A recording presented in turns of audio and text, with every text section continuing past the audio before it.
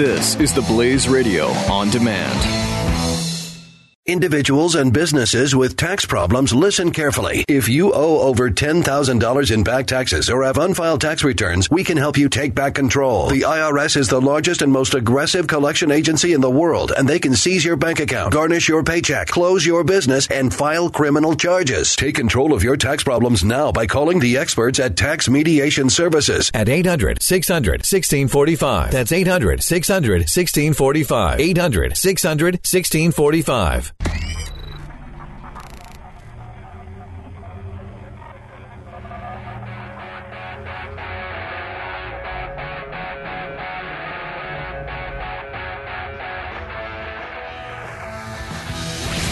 Now, spreading freedom across the nation. This is 3, 2, 1. The Buck Sexton Show.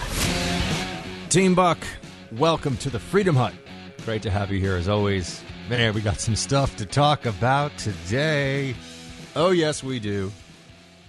I had moments early on after Donald Trump's victory. I had moments where I thought to myself, they're going to sort of take some time to grieve and also prepare for the all-out assault on a Trump administration. You know, they would sort of lick their wounds, the Democrats, the left, they would lick their wounds and come up with some strategy to just dramatically undermine the president. This was, you know, the plan, essentially. That's what they would do. And I didn't expect that they would hit it right away. You know, we've seen it now for a little while, but I feel like in the days after the election, I had the misconception that there might be a period, not of calm as though we were going into a truce and everything would be fine, but just that they would have to catch their breath after shouting for months and months about how Trump was take your pick, a racist, a xenophobe, hated Muslims, a sexist, a sexual assault sort of maniac, all of that stuff. I thought maybe they would take a couple of weeks to figure out, well, what the new line of attack would be or how to double down on the old, but at least there would be a breather. And there really hasn't been one. And now we've already seen what the main, you know, they tried the fake news stuff. Didn't really stick. Because most people know when something is fake, they can tell when a news story is fake, and those who can't don't care that the mainstream media is talking about fake news, right? So that didn't have the resonance although it made Democrats feel a little better about what had happened, right? They felt better about their candidate and everything because, well, you see, it's because Republicans are too stupid to know real news from fake news. That's why they voted for him. Or it was Comey's fault. Hillary Clinton herself, whom some people like to pretend has sort of gone off into the sunset post-presidential election with grace and dignity. I think she got on a phone call a day or two after the election and said, yeah, it's Comey's fault. It's because of what Comey did or what Comey said. And I have to look at this and say to myself, okay, I don't think that has much by way of dignity or grace, but that's my opinion. Comey, did he impact the election? Did he not? Well, if he hadn't told us about what was going on, if he hadn't discussed the fact that they were looking at the emails again, one would think that there would be consequences the other way, that it would seem as though he was trying his level best to throw the whole thing for Hillary by suppressing evidence. But now they've really sunk their teeth into what the main effort is going to be. And that is that Russia didn't just interfere in the election and I want to talk about this whole interference concept, by the way, too. It's very interesting because the way they report on it, well, hold on, I'm getting ahead of myself. Not just that Russia interfered, but that Russia interfered specifically to help Trump win. Now, I do believe Russia interfered, and I'm just basing it on the reports, and I don't have access on the inside anymore, right? So I see what you see, and I have some friends still on the inside. But nonetheless, I think that Russia, most likely the Russian government allowed or told some hackers, and they knew that they'd have safe harbor in Russia, right? If you're going to hack, you want to be in a country that's never going to hand you over. That's step one. Well, step one, I guess, is knowing how to hack. But step two is you want to be in a country that's not going to extradite you and is going to kind of laugh at the request. So the Russian government clearly would qualify as such. And it seems like they allowed this hacking to go on, and some level of the Russian government, perhaps even all the way up to Putin himself, wanted to send a message. And the message was something along the lines of America's democracy is messy and problematic, and they want to pretend that they're the Boy Scouts of the world, but they've got their own cronyism and corruption and everything else. I can buy all of that. Did Putin, months before the votes were even cast, try to tip the scales in favor of Trump because he likes Trump so much, or just because he doesn't like Hillary? I'm not as sure on that. That seems to me to be, first of all, everyone thought Hillary was going to win. So that Trump would, or rather that Putin would actively antagonize one candidate over the other seems to jump over the thought that everybody assumed in this country that Hillary was going to win. Everybody. Okay. So unless you think Putin has some crystal ball, he's effectively antagonizing the future president of the United States as part of some grudge. Now, is he willing to do that? Maybe he's willing to do that. I'm not saying he can't, but just let's look at all the different layers here. This is a very nuanced, complicated issue. It's being reported as this. Everybody knows Russia was behind the hacking, and pretty much everybody knows that they wanted Trump to win. And Trump says that it's all a lie. Everybody knows Russia wanted Trump to win. That's not as clear. The implications, by the way, of what this would mean, what we would do in response to it, and oh, by the way, what does it say about the Democrats that by getting access to the DNC's unclassified email system, it could turn the whole election? I mean, there is something fascinating here about how what the Russians told us, or rather what the Russians allowed or brought out into the public, was just a deeper insight into the Democratic Party. It wasn't disinformation. And I guess now the Democrats finally admit this. You will recall for a while they were pretending that it wasn't clear if the emails were real or fake. But it wasn't a disinformation campaign. It was an information campaign. The things that we found out about how the DNC was stacked in favor of Hillary, and the media collusion that occurred, the deeply embarrassing, I would think, for some networks, media collusion that occurred between apparent talking heads or so-called talking heads and actual party apparatchiks, people that are directly attached to the Democratic Party, who are working actively for their candidate. We saw things that we would not have otherwise. We had a fuller picture of who the Democrats were, if we were even paying attention, which, by the way, this is a whole other layer of this. And that is, did it matter? Did it matter? We can never really know, but we can certainly talk about it. And I can promise you this, we're going to have to talk about it because the Democrats have now already set the narrative. It doesn't matter what comes out of some Congress. The whole, we need more investigations. We need more investigations. It doesn't matter. The narrative has already been set. You see, they see this as their sort of version of, because they thought Benghazi was just a right-wing conspiracy where nothing. And now keep in mind, of course, 4 people died. A U.S. ambassador, 3 Americans who were serving their country alongside him. But they felt that Benghazi, the standard party line on the left was Benghazi was an endless witch hunt to undermine Hillary Clinton specifically and the Obama administration more generally. They think with this issue that they have, in fact, come up with their own version of the sort of gift that keeps on giving, the political investigation that will never stop and that you can always use to undermine your opponent. Right? That's what this is all really about.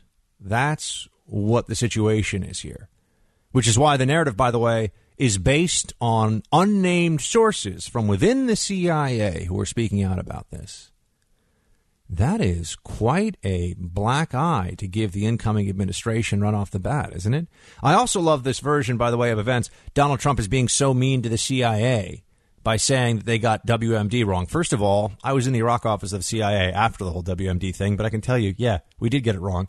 And as though you didn't already know that. I know some of you are going to email me and say there were, that they did find chemical weapons. I'm aware of that too, but the proposals that were made about the extent of the weapons, just go back and look at Colin Powell and the testimony. And okay, so there were mistakes. There were mistakes made. But that Trump would respond in that way I wish, who am I to tell Trump what to do when it comes to dealing with the media, right? He just beat the whole thing and he's president. And I think we're at a point now where we should recognize he is kind of crazy like a fox. He does know what he's doing with a lot of this stuff. That he would respond to the CIA in a dismissive manner, or that he would respond to this. Remember, it's not the CIA. It's a Washington Post report based on unnamed sources, purportedly from within the CIA, which is one part of the broader intelligence community. And by the way, within the intelligence community, the FBI has already said they're not as sure about the motivations behind a Russian-instigated hacking. But that's sort of brushed over in the reporting of this. Now, the coverage of this is breathless because they need to create the perception. The media wants to create the perception right away that Russia, and they can. It's all about how they frame the discussion. It's all about how they present the information. Right? They'll keep it just within the boundaries of accuracy, but they'll do it in a way that there's a lot of sort of persuasion, a lot of subtlety intended to incline one to believe a certain end of all of this, certain outcome from all of this. And what they want everyone to think is Russia, essentially Putin had hackers break into the DNC, and therefore, by the way, that probably gave Trump the election, so Trump is not legitimate. Now, keep in mind, there have been some. I saw from over the weekend somebody make a call on, I believe it was on CNN, for we have to have a new election. I mean, that's how hyperbolic some people are getting on this thing, right? That's how exaggerated this issue has become. There's there are sort of two, and I know I'm going at this and there's a lot sort of all colliding together, and I'm trying to keep it as straight line as I can as we work through all this. But there are two different questions you have to ask about on the sort of so what scale, or so what now is a better way to put it. So what now if Russia did intervene and it was to help Trump? Is that Trump's fault? Do we then give a hacker's veto to any country anywhere in the world? What if in the next election Kim Jong-un decides that he wants to help the Democrat candidate win because Democrat candidate's obviously probably most likely going to be weaker on dealing with North Korea? And then the Democrat wins. Does that invalidate that election? Is that where we're going now? Are we really going to pretend that the American people aren't just allowed to have their judgment on this issue based on all the facts? There's a lot of lies and a lot of half-truth and mistruth out there. And, I think a part of this, and this is going to really upset some people, but a part of all of this is, Russia played dirty. And it may have helped Trump a little bit, sure. But you know who else played dirty? About 80 to 90% of the media. And they did it for Hillary. So I think a lot of Americans look at this and say to themselves, okay, we don't want Russia interfering in our elections, but let's not pretend that we're all sitting around like a bunch of, blameless school children and no one ever lies and no one ever does anything wrong and no one's trying to sway the election one way or the other. Did we ever find out, by the way, how Trump's tax returns got leaked to the New York Times, or at least their first few pages? I love that theory that, it was Marla Maples. Marla Maples, who is probably still getting very large sums of money from Donald Trump in the divorce settlement and got a huge chunk in the first place. Yeah, she really wants to pick a fight with the next president. I mean, the people were saying this to me like they had, like they were Inspector Gadget or something. They had solved the case. It was Marla Maples. Like, yeah, sure. No, somebody along the way, whether it was somebody who was preparing the tax return or somebody who worked in the IRS, perhaps. The IRS, they're a politicized body. By the way, you'll notice that no one on the Democrat side thought that we should have a new election in 2012 when it was admitted by the federal government that the IRS was targeting people for their political affiliation systematically in a widespread fashion across the country hundreds of times. No one said there should be a new election. Remember, Barack Obama won that re-election. No one said, I shouldn't say nobody, but the media certainly wasn't clamoring for and that was our own government using real force and real action to not try to sway people one way or the other, but to intimidate them, to actively squelch the Tea Party movement, to crush it. That's what the IRS was trying to do. And this is fact. It's not a theory. It's not a conspiracy. The IRS has said this, right? We've had the hearings about it. Okay. So we're not going to have a new election based on that. But now people are calling for a new election because we saw some Podesta emails, and we saw that some Democrats act like punks and that they're hypocrites. And we already basically knew all this stuff. But everyone's acting like this is a matter of national security. Okay, I want to ask that question too. What do we do about it? You want to start a war with? We going to go to war with Russia over this? Is by the way the game the Democrats always play. Oh, you want to start a war with somebody over this? Well, let's pose this one back to them. We've already put sanctions on Russia for what it's done in Ukraine. We've already done all the sort of diplomatic wrangling we can to push back against them, using the EU as much as possible to help us. But the EU's got its own interest there. What are we really going to... People say this is about the integrity of the next election. Okay, we're going to tell Russia not to hack it. We're going to tell Russia not to hack unclassified emails again and ask them really nicely or really meanly. But beyond that, not much we're going to do, folks. So those who are telling you that this is about the integrity of our elections, if Congress wants to investigate more, sure, fine, go ahead. Just understand that the purpose of the investigation really is not, at least for a majority of the people who are going to be involved in it, or close to a majority, or whatever, a lot of the Democrats involved in it, is not about, oh gosh, because we already know, right? I thought we knew what happened. Russia hacked, spread the emails. That's what happened.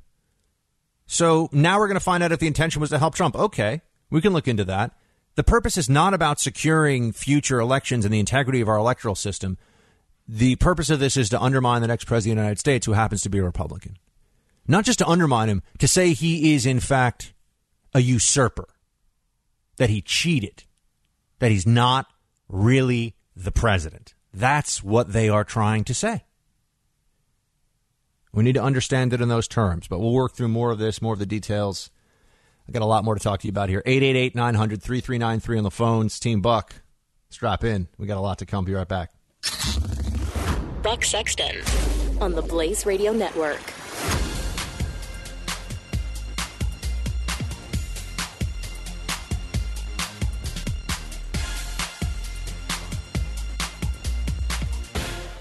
Individuals and businesses with tax problems, listen carefully. If you owe over $10,000 in back taxes or have unfiled tax returns, we can help you take back control. The IRS is the largest and most aggressive collection agency in the world, and they can seize your bank account, garnish your paycheck, close your business, and file criminal charges. Take control of your tax problems now by calling the experts at Tax Mediation Services at 800-600-1645. That's 800-600-1645. 800-600-1645.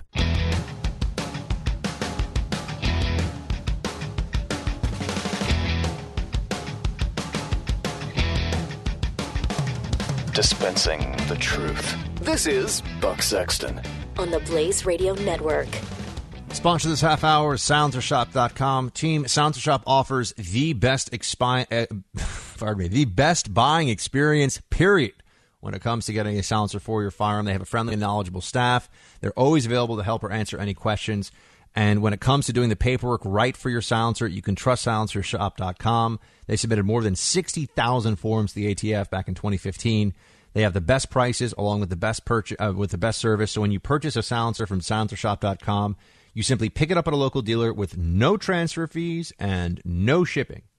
Silencer is a must-have accessory for your firearm. It makes shooting more enjoyable by reducing the blast to a much more comfortable level. And a silencer in your firearm offers many advantages such as better accuracy and reduced recoil. So you should really check it out, everybody. Go to SilencerShop.com. That is SilencerShop.com. Help make the world a quieter place. I want to know what you think about the Trump-Russia hack email situation.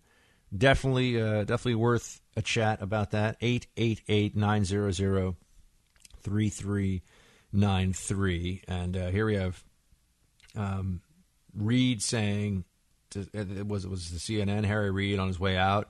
You know, Harry Reid just sort of lighting some fires. He's a really, really responsible public servant, this guy. A really great individual. You know, just lighting some brush fires on the way out just because, you know, why not? You know, let's just see some stuff burn. He said that Democrats, quote, would have won the majority in the Senate and would have won the presidency but for Comey. Oh, it's all Comey's fault. You know, I can't understand. Were the emails a big deal or not? Because they kept telling us the emails were no big deal. Everything Hillary did was fine. So why would Comey saying, yeah, we're still looking at the emails be a problem? right? She had already been cleared of criminal wrongdoing. That's what they told us. So Comey said, we're looking at some emails. And by the way, he came back and said there's nothing before the election. So he said, basically false alarm. Or not false alarm, but, no harm, no foul on this stuff. We're all supposed to just freak out. Oh, my gosh, Comey with the emails. Oh, what are you going to do? I am actually taken aback. A word that we borrow from nautical terminology, by the way. I am taken aback by how much the Democrats are a bunch of just unethical babies. Trump won. Get over it. It's like that guy says in Forgetting Sarah Marshall. It's like The Sopranos. It's over. Get a new show. Back in a few. The Buck Sexton Show on the Blaze Radio Network.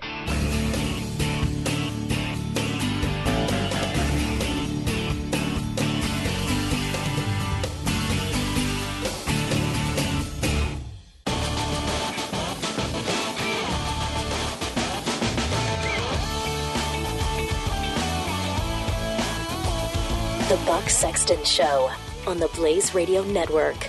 All right, team, we're talking about Russia and hacking and the CIA. Oh, my. Let's do some spy time. Agent, you are joining a clandestine meeting in progress. You will now be read into sensitive programs in real time. Do not communicate this information with any other assets in the field. This is spy time. And you know what time it is. John Schindler joins us now. He's a national security columnist for the New York Observer, formerly of the National Security Agency, also known as no such agency, the NSA. What is up, John? Good to have you. Well, it's an exciting time, isn't it? It is. Interesting time to be a former IC guy. Probably even as interesting to be inside as this whole kerfuffle plays out. Yeah, I'm sure. Observer.com piece right now that John has. Trump declares war on the intelligence community. All right. So I tried to walk piece by piece, and I ended up, like a drunk guy picking a fight with 8 people at once in a bar because there's so much going on here. There's just a lot. You got a lot to handle. You got a lot of dudes coming at you with this one. Absolutely. But let's go through this piece by piece. Okay. Russia was involved in hacking the DNC. There's no question. I don't question that. You don't question that. I don't think any Republican of good faith questions that, right? Correct. Okay. So we know that. The issue then comes down to the most recent news story, which was the Washington Post reporting that the CIA assesses with a, quote, consensus, according to one official, that the Kremlin specifically tried to help Trump. Now, that may be true, and it wouldn't surprise me if it were true, but I want you to walk us through first of all, is this kind of irregular in your opinion? Because, having a leak that undermines the incoming president, I agree with your piece, John, that it's not a good idea for the president to smack down the entirety of the IC based on one leak to Washington Post. But also the Post leak this isn't a low level. This is somebody I think probably up at the top, and this was political. Sure. Of course. Well, look, I mean, you know as well as I do that the Washington Post in particular, being our capital's paper of record, has a cozy relationship with our intelligence agencies, especially the CIA. There's one famous columnist there I won't name, who can be considered almost a mouthpiece of the 7th floor. There's the top floor at the CIA.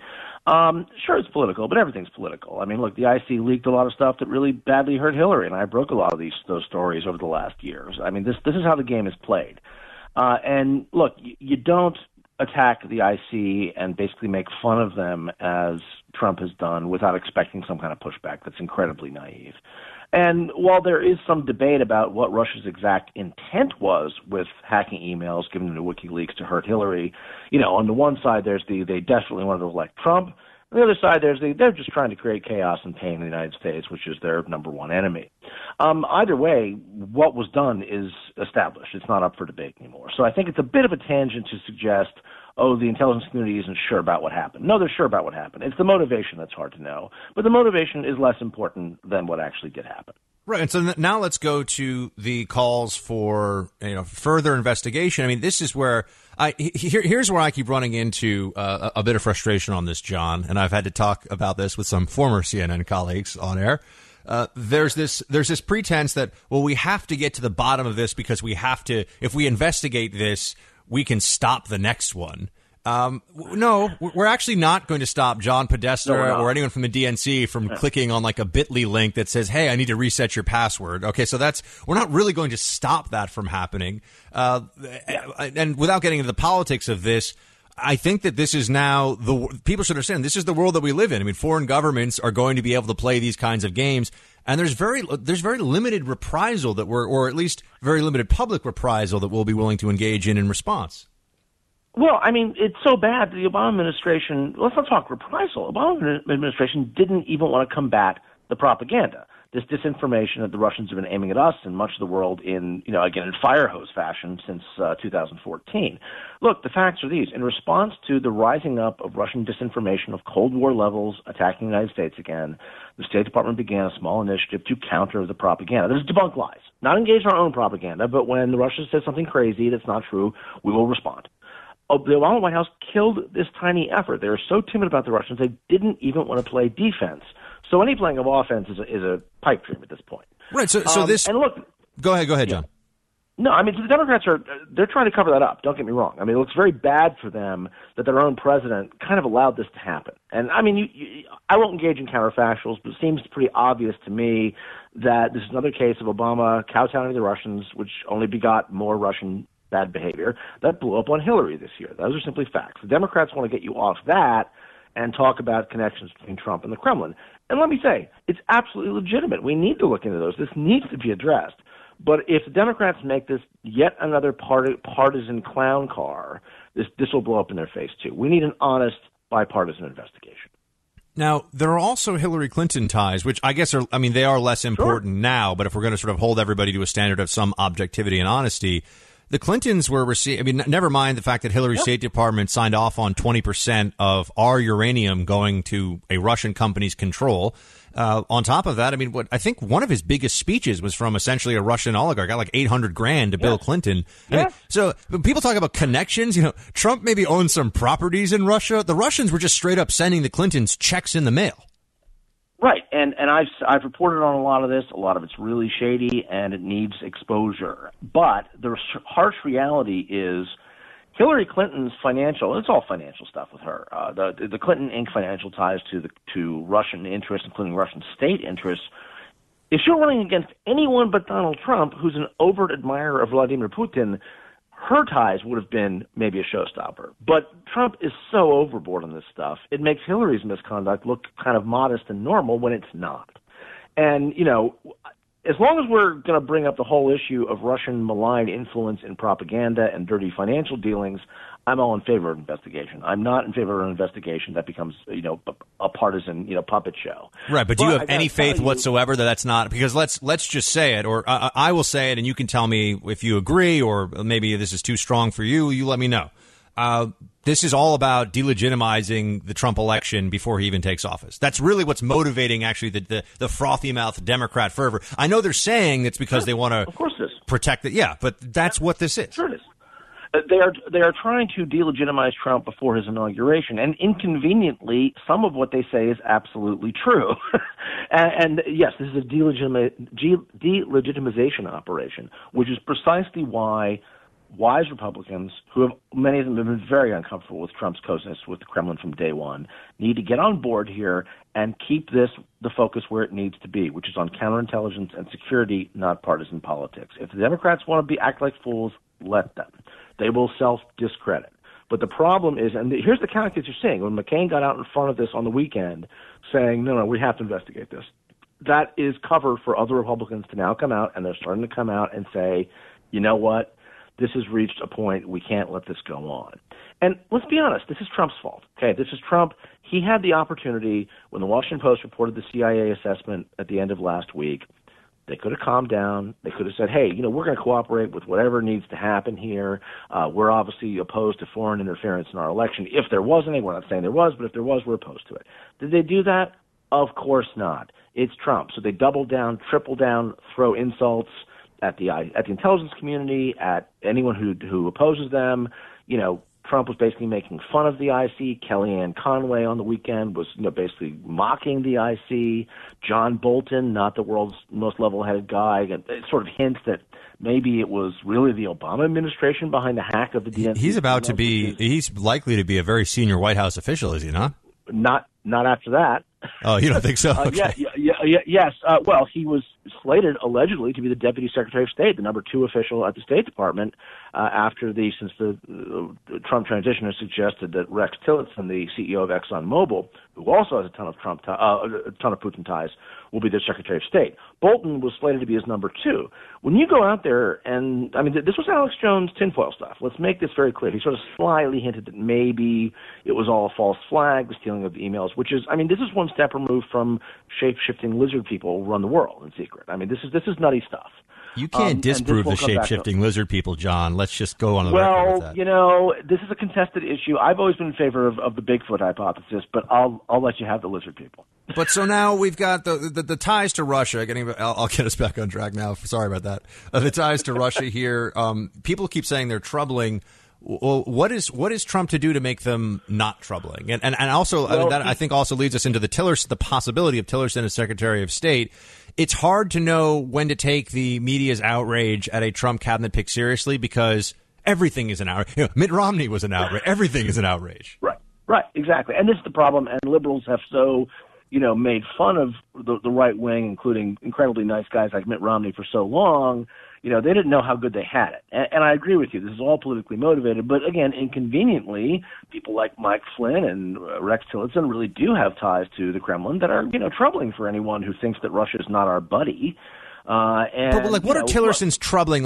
Ties, yes, that's a matter of fact that you're stating. But troubling, that's an analytic assessment. Why is it troubling? What's troubling? I have no problem with the reality that the head of one of the world's biggest petroleum firms is cozy with the Kremlin in a business sense because Russia is one of the world's biggest producers of oil.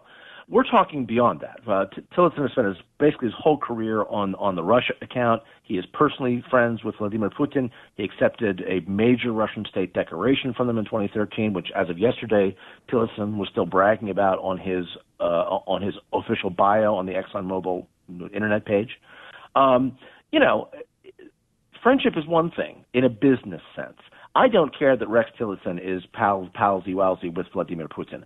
I care about the fact that Donald Trump wants our country's top diplomat to be pals with Vladimir Putin. Maybe. It hasn't happened yet, but maybe, yes. Right. Well, John McCain, who, let us not forget, in 2012 sank Obama's choice to be Secretary of State to replace Hillary Clinton, has it within his power to sink Tillerson too. And I think he's indicating that could well happen. You think Tillerson is kind of you think he might be a sacrificial lamb in this? He offers up Tillerson and then he can, slide in. Going. What's up? Yeah, exactly. That may be how it's going because Trump is very foolish if he wants to give the Senate a chance to grill anyone about Kremlin ties because that's going to very quickly blow back on the president-elect. So they'd be very wise to throw Tillerson under the bus very quickly. Who do you think is the best pick? If we can just go to a happy place for a second, who should he pick for Secretary of State? That's been talked about. I was great with Mitt Romney. I mean, so was I, but people yell at me for that. Yeah, no, I mean, he's a smart guy. He understands how the world works. He's judicious, and he's a patriot. I mean, what more do you want? I mean, there was a rumor that Admiral Jim Stavridis, retired admiral, head of the Fletcher School of Tufts, former NATO commander. I know him; he's a great guy. He'd be a fantastic choice. He was supposedly in the running. Stavridis to be Secretary of State. I'd be entirely in favor of that too. But what's wrong with Mitt Romney? He's going to get easily confirmed. Everyone basically likes him. No one thinks he's a nut. He knows how to run big organizations. I was just at the State Department, recently, and no one was up in arms about a possibility for Romney secretaryship. What's wrong with Mitt? Hey, minute it or quit it is what I always say. As to where we go from here, though, one more for you. Then we got to go to break, John. So we can never prove that Russia did or did not influence the election ultimately, right? Isn't that a part of this as well? That they'll look into all the information, they'll get everything they can, but you can't say, well, the election would have been different had we not known X. We don't know. That's right. These are all counterfactuals that will never be resolved. All that we can say for sure is that Russian intelligence, using their well-honed playbook going way back to KGB times, used their standard tricks to influence American politics this year. To what end is not exactly clear, but it clearly had some influence. Did it elect Donald Trump? I think that's an overstatement. It certainly hurt Hillary Clinton. But, we shouldn't allow foreign powers, especially ones that hate us and have several thousand nuclear weapons pointed at us, do this. And that's the point. And we need to learn from this and get serious about counterintelligence with the proviso that it was the Obama administration's utter neglect of counterintelligence, never our strong point, but it fell off the cliff when Obama went to the White House, was ultimately what set the stage for the debacle of 2016 that let the Kremlin and Putin play their little spy games with us and really mess with our heads. John Schindler's latest is up on Observer.com now. Trump declares war on the intelligence community. John Schindler, great to have you, sir. Thanks for calling in. As always, my friend. Ciao. Team, we'll be right back. You're listening to the Buck Sexton Show on the Blaze Radio Network.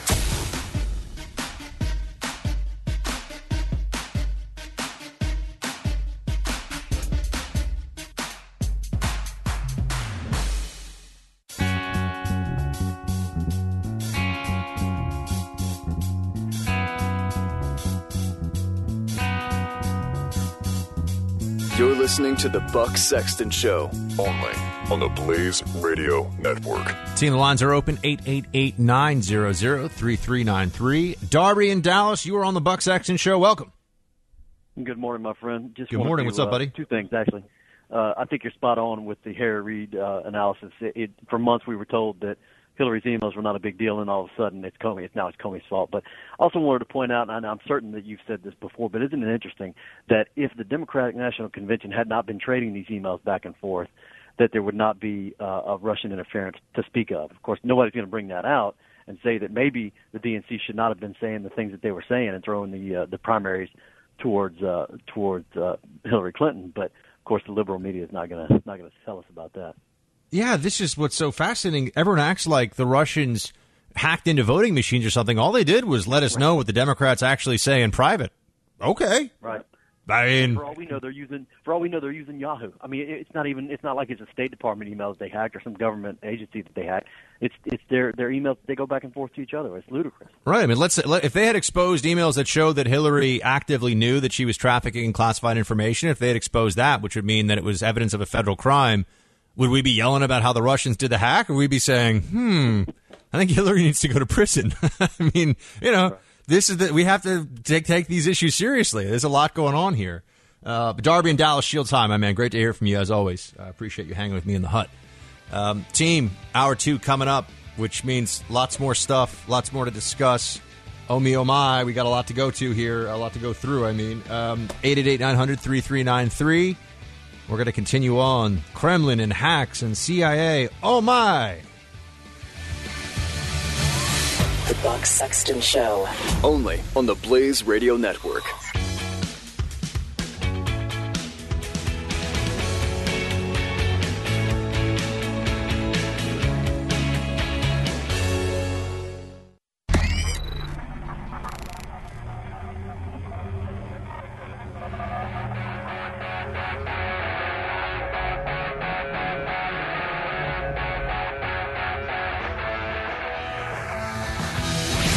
Now, spreading freedom across the nation. This is 3, 2, 1. The Buck Sexton Show. Team Buck, welcome back to the Freedom Hut. We are joined by our friend Sean Davis. He is the co-founder of The Federalist. He has a fascinating piece up on thefederalist.com. No, Senate Democrats can't use the nuclear option to confer Merrick Garland. Sean, great to have you. Thank you for having me, Buck. It's always fun. Okay, Sean. Wait, you're going to have to walk us through this one. There's a theory out there that's gotten some traction in at least the fever swamps of the left-wing internet that the Democrats, after losing this election and still not having the votes, can somehow slam in a Supreme Court justice before Trump takes office. Please tell us how this is supposed to go. Okay, so the theory here is that since every 2 years only a third of the Senate is elected, that at a magical point in time between the end of a previous Congress and the beginning of a new one, there are only 66 or 67 senators, that those newly elected senators, and in the 2016 election, for example, don't become senators until after a point in time when Joe Biden, the president of the Senate, and the rest of the Senate agree to acknowledge them. And so with this in mind, the progressive fever dream to install Merrick Garland on the Supreme Court is that once you have only those 66 senators in office, the ones who weren't elected or reelected in 2016, a majority of them are Democrats. So the Democrats could just seize the floor, and they could use some previous precedents to make everything a majority vote, and then at that point 34 Democrats out of 66 senators would be able to confirm Merrick Garland to the Supreme Court, and there's nothing Republicans can do about it. But fortunately, this is crazy, right, Sean? Tell me that the goldfish are not going with them. No, it's completely crazy, and it's crazy for this document that people used to be familiar about that I refer to as the Constitution. Now, the Constitution. Oh, you silly man! You. I know. I'm so strange. You're clinging to the past, clinging to vestiges of the past, Sean. Go ahead. I know, clinging to my dead documents. Anyhow, the Constitution says that a Congress ends precisely at noon on January 3rd, and a new Congress begins immediately after the previous Congress congressional term expires. So there's no magical gap in time here where a third of the Senate isn't really part of the Senate. That's the first one. The second one is that the 17th Amendment states that every state has 2 senators.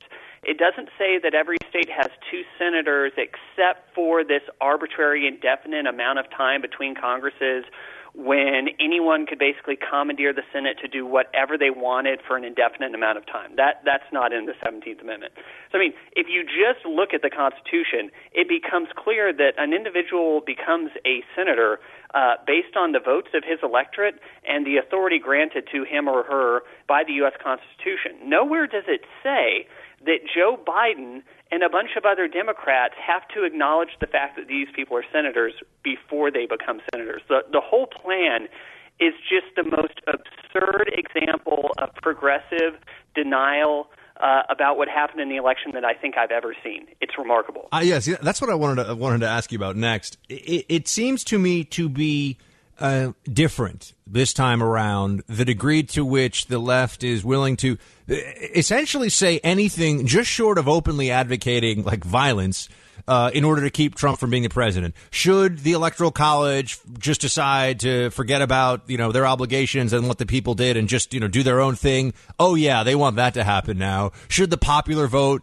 matter, even though, as anybody can explain, and I don't know if we've discussed, I feel like, Sean, we might have talked about it. You certainly tweeted about it.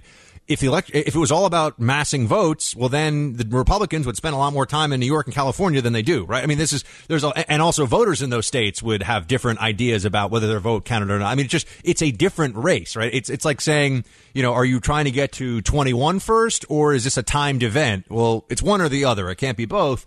And I just feel like there is nothing that they are unwilling to trot out there and say in this continuing effort to try to make it seem like Trump didn't win. I mean, he won. Whether you love him or hate him, he won.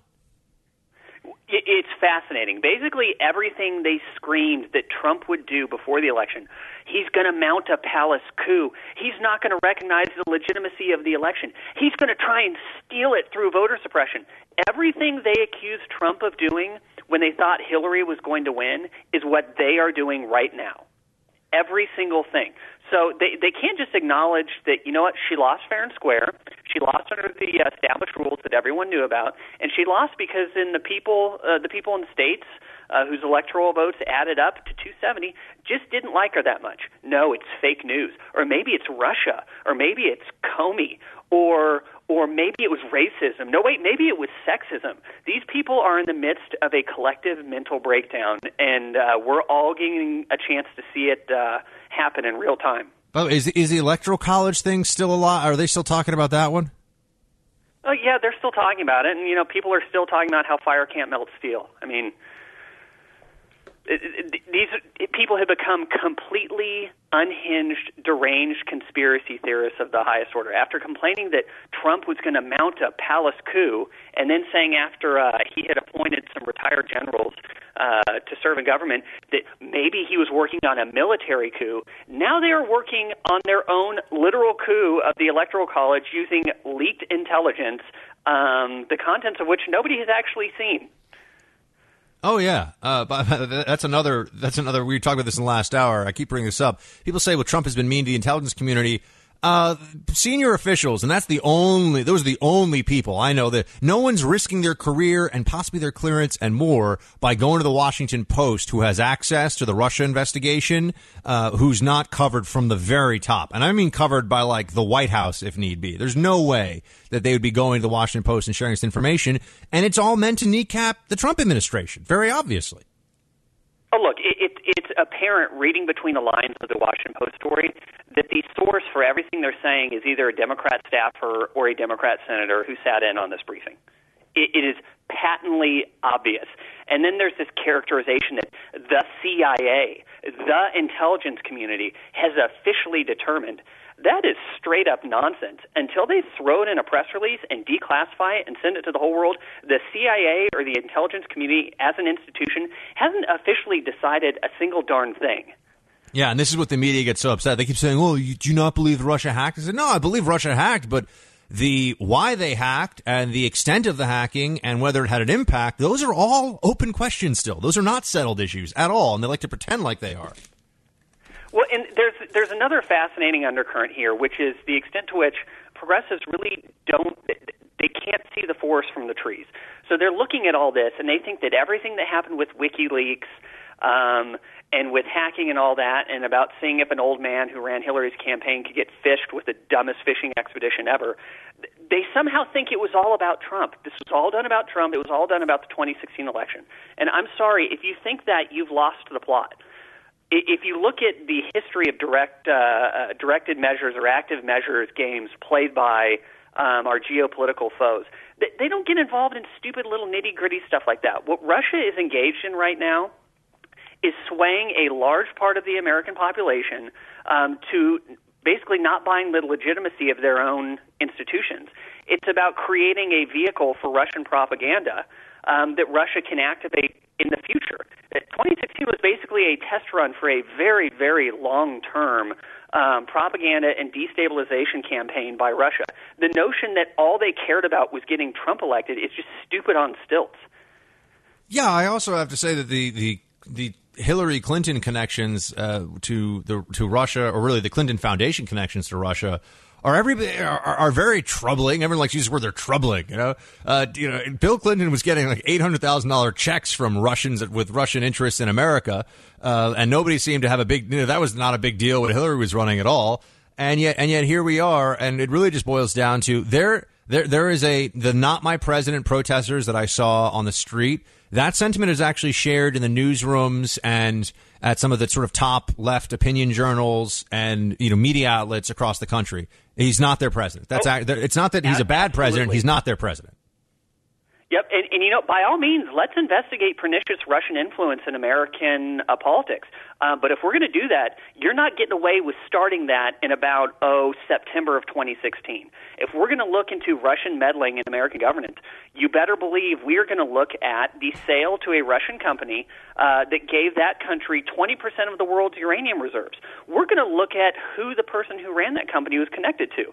We're going to look at the fact that the Clintons got millions from that company's principal, and we're going to look at the fact that Bill Clinton accepted $500,000 for a speech in front of a Russian investment bank with deep ties to the Kremlin. We're going to talk about all the appearances Clinton made as Clinton Foundation head with Vladimir Putin. We're going to talk about all of that. And if liberals think they're going to get out of this by only talking about WikiLeaks and only starting in fall of 2016, they're nuts. And by the way, not for nothing, two things that I think also get totally lost in all this. One, the WikiLeaks stuff, I guess the Democrats now admit, but we all knew, it's all true. So the information that people were, if you were changing your mind based on what the Russian, document dump via WikiLeaks was, well, you're basing it on what is reality, which is that Democrats play dirty and are essentially, put one face out to the public when the reality, what they're doing behind the scenes, is something else. And I also think a very small percentage of people even really cared about these things. Well, in some ways, I actually sympathize with the Clinton people when it came to the WikiLeaks stuff. You can make anyone look like a monster by selectively going through their email, their phone conversations. I mean, that was absolutely dirty pool. Even if it was reality, I don't think it was fair, but it happened. But let's look at something similar. The New York Times published Donald Trump's leaked tax returns. Okay, that's highly illegal. you're not allowed to go and leak somebody's highly confidential personal tax information. Yet the New York Times did it, and liberal reporters and progressive activists had field days with it. Gone was their concern about the illegal source of the information. So the way I look at it is you better be consistent. If you think illegally leaked or hacked information is bad, then all of it has to be bad. You don't get to play games and say, oh, no, that stuff that I wanted out there was different, but that stuff that I didn't want out there, that doesn't count. Let's talk about Westworld for a second, because just we got a couple minutes here that I wanted to cover this, because I agree with you in that it's J.J. Abrams' show. I think that guy is wildly overrated, by the way, or at least the projects he's involved in, a lot of them are wildly overrated. Lost at the top of my list there. You say Westworld is lost with robots. Why do you make that case? I mean, I would make the same case. I just want to hear your version. That was quite a transition there. I know. So I really enjoyed the the concept behind Westworld. You have these sentient robots. What are they going to do? The problem is that pretty much everything happened in the show was totally predictable, and you ended up with a scenario in there where no matter what happened, the show's writers could always basically revise it by saying, oh, that thing you thought that happened, that was actually a robot. We tricked you. You thought it was a human, but it was a robot. Gotcha. Or if a robot did something and you thought, oh, no, the robot's sentient, what kind of implications does that have in the real world? They could come back and say, tricked you. No, it was programmed to do that. It wasn't sentient at all. So I view it as just a bunch of kind of cheap tricks used to manipulate the audience, as opposed to kind of an engaging story that was honest on its own terms. I also have to say, I think that artificial intelligence movies in general, when you look back and they're just, for some reason, they can't get this genre. They just stink. AI was trash, piled on top of trash. I mean, lots of these movies about how, the sort of the singularity or, digital consciousness or rather artificial consciousness coming real. I mean, I feel like the best one is Terminator with Skynet. There's been nothing good since. I liked iRobot. I thought that one was pretty good. I actually didn't see that one, so I can't comment. But AI, I should have walked out on. Oh, yeah, I heard that was terrible. I never saw it. But I think you can make AI interesting. Michael Crichton kind of does that. So Westworld was based on an original screenplay of his, but he likes to take all this technology stuff and turn it into an exploration of human nature, which to me is really interesting. It's not all that interesting when it becomes kind of a mystery reveal addiction where the writers kind of get off on just tricking you. Ha, we got you. You thought it was human, which is how I viewed Westworld after that. Yeah, I agree. It disappointed me. I got to also say, this is my problem with Pirates in the Caribbean as well. When they were ghosts and they're all sword fighting, I'm like, well, if you can't be killed, a sword fight is a pretty boring exercise. And the same thing in Westworld. We're watching all these robots kill each other that can be repaired, and so how is there any drama? I mean, I know in the end, people get killed too. But for the first 8 episodes, it's robots killing robots. I was like, who cares? It's like watching Rock'em Sock'em robots. One of the things I wrote about is you have to have real stakes, and robots dying aren't real stakes. And you can get people to suspend disbelief in your main concept, but they're not going to suspend disbelief if you're constantly breaking your own rules. You have to stay true to the universe you've created. You can't just go willy-nilly changing stuff around and expect people to stay invested. Totally agree. I say that a lot to Sean Davis. All right, Sean Davis is the co-founder of The Federalist. Follow him at Sean MDAV on Twitter, and go to thefederalist.com to read his writing. Sean, great to have you, sir. We'll talk to you soon. Thanks, Buck. Take care. Team, we'll be right back. The Buck Sexton Show. Discover more at theblaze.com/radio. The Blaze Radio Network.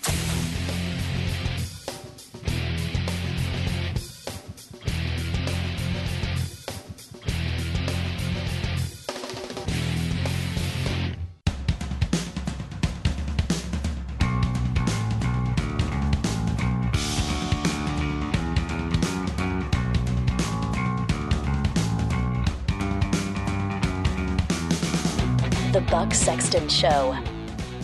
Team, Beets are a nutrition goldmine. Our sponsor this half hour is Super Beets. Beets are rich in vitamins, minerals, electrolytes, and dietary nitrates. And Super Beets is the easiest way to get these natural dietary nitrates to specifically help with circulation. I know when I take Super Beets, I love that I'm doing something healthy for my heart, my circulation, my blood pressure, and I have amazing all-day energy and stamina. I feel confident offering this to you because I love the boost of energy I get within 20 minutes of taking Super Beets. And, by the way, it doesn't have any sugary taste of energy drinks, and it doesn't make me crash because Super Beets are all natural. So please call 800-311-4367 or go to teambuckbeats.com. You get a 30-day supply free. It comes with your first order and is backed by a money-back guarantee. Also receive a free book, Beat the Odds, and free shipping on your entire order. You'll love the results you feel with your first free canister, guaranteed, or your money back. 800-311-4367, teambuckbeats.com, 800-311-4367, or teambuckbeats.com. Super Beets, the Super Beaty. They should have me do a jingle, obviously. Forget this just like radio voiceover stuff. I can sing, I can dance. I got many skills, team. Many skills. I could definitely write a Super Beets jingle. It'd be awesome. Awesome. So we've been talking a lot about the Russia WikiLeaks situation. This is I'm expecting that I'm going to get a chance to fight with some leftists on this. So keep an eye on the Facebook and on the Twitter. In fact, I think I'll be probably right around 3. I'll be on CNN discussing this issue, and I'm sure that's going to be lively. Are you saying Russia didn't hack? I'm not saying Russia didn't hack. I'm just saying that the investigation isn't going to show anything we don't already know, most likely. And you're getting ahead of the facts, and this is all really just to undermine Trump, and we're making a mountain out of a molehill because this didn't change the election. Are you saying are you on Putin's payroll? Man, I kind of wish I was on Putin's payroll. That guy's got bank. I'm just kidding. He's a brutal thug, but, he does have bank. The guy's got cash. But yeah, I'm not on Putin's payroll. I suppose if you work technically for RT, which I will say, for those who have raised questions about those who have done RT in the past, I will say that I refused to do RT even when I was just a young cub buck, a little baby buck, no antlers, doing my media, just getting going, wearing a lot of sort of darker colors because, they kind of told me that I was like CIA and edgy. And I really was just like, nah, man, I should just be wearing khakis and boat shoes because like that's what I've been wearing since I was 3. So why don't we just keep it real? Side part, boat shoes, but no RT. See, that's how I keep it real. No Russia Today. Not how I do things, not how the Buckman rolls. So I'm going to be getting into some other topics with you here shortly, I promise. 888-900-3393 on the phones. And we're going to be having a discussion about things that are happening in the world. Also, please, Facebook.com/Buck Sexton, and check it out on Twitter, too, @Buck Sexton. I'll be posting various opportunities for me to explain myself on the television coming up here today and maybe tomorrow, too. Team Buck back in just a few. The Buck Sexton Show on the Blaze Radio Network.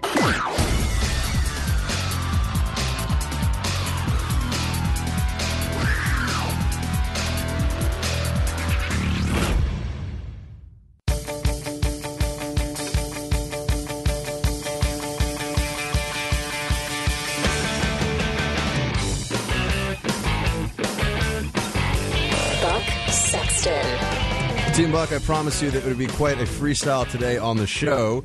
We are a day late, but we will not miss out on our celebration of International Sloth Day, which was yesterday. To tell us about these furry friends, the sloths, we're joined by Becky Cliff. She is a British zoologist working at the Sloth Sanctuary of Costa Rica, calling in from Central America. Becky, thank you so much for giving us a ring. Hi, Buck. No problem. So yesterday was International Sloth Day. My little sister says that her dream pet, if she could have anything as a pet, would be a sloth. I think they are fascinating creatures. Tell us a bit about the sloths that you work with every day.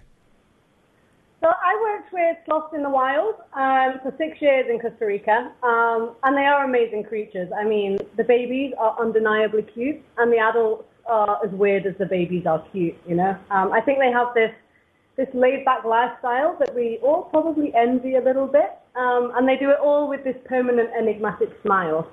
But I track their movements and monitored their behaviors with little tracking devices.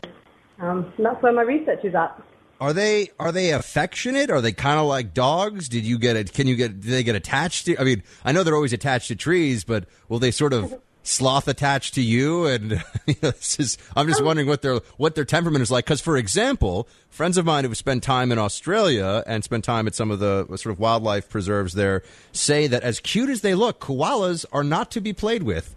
Are sloths friendlier? So hand-reared sloths that get rescued as orphans, they tend to be quite friendly because they've been raised by humans. So they will attach to you a bit like they'll attach to a tree.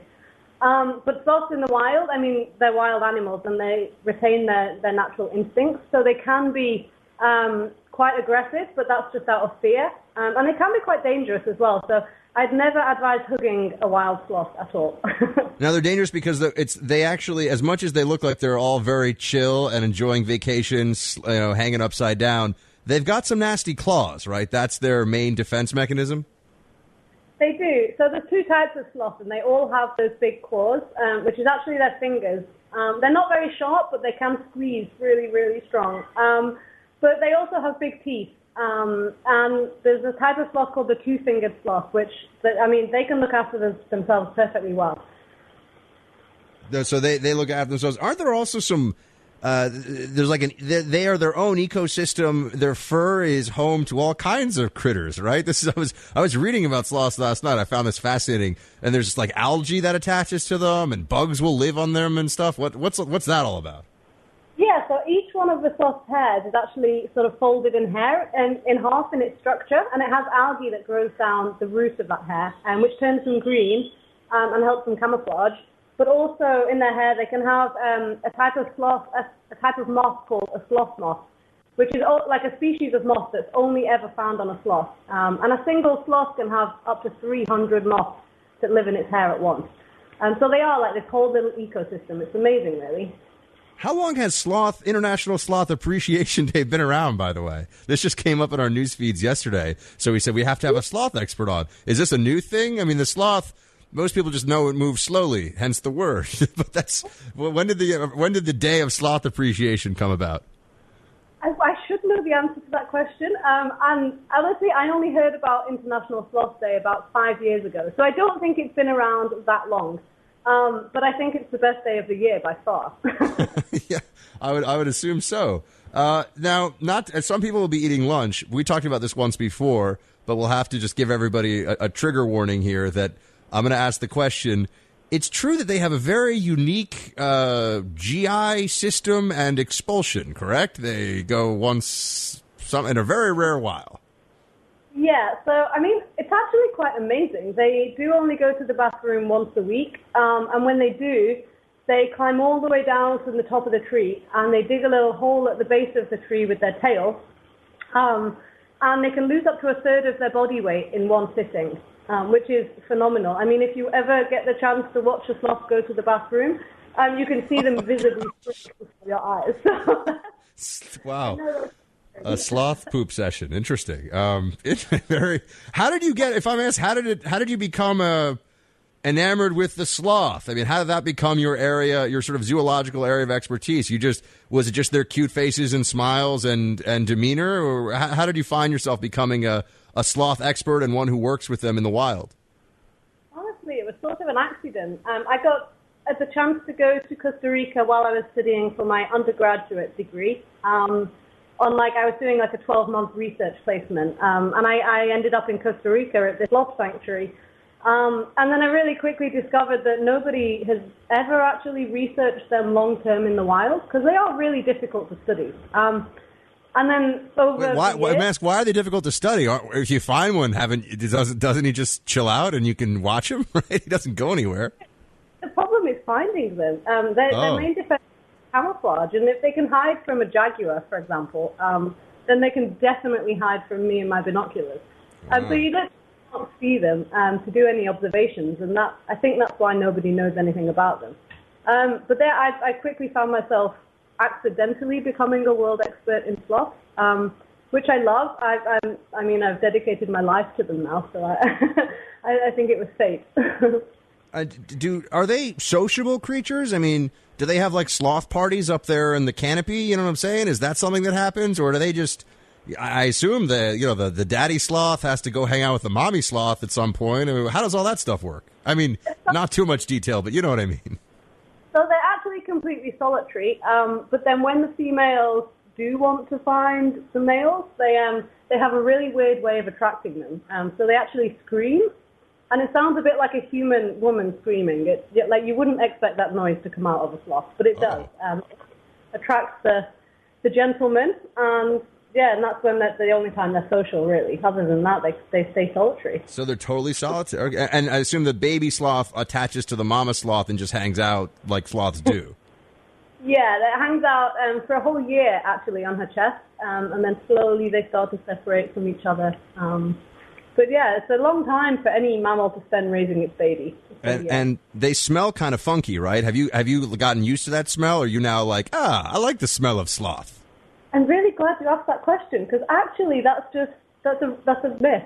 They don't produce any body odor, because then predators would be able to smell them. So they actually smell just like a tree. It's amazing. Oh, because that's all over the internet, is that they're supposed to have this weird smell, but apparently not. See, this is where you get the world expert, everybody, to tell you about the sloth. So that's cool. Anything else go ahead? I think there's a lot of myths about sloths, particularly being like smelly and lazy. And they actually only sleep for 8 hours a day, and I sleep for more than that usually. So I don't think they're lazy at all. Right, and they've sort of evolved. Do we know how many beats a minute their hearts go? I assume it must be very slow, because they have a whole... Their metabolism must be set up so that they can not do very much and survive. Yeah, so their heart actually beats at a normal rate, but it does take them 30 days to digest a single leaf, so that kind of makes up for it.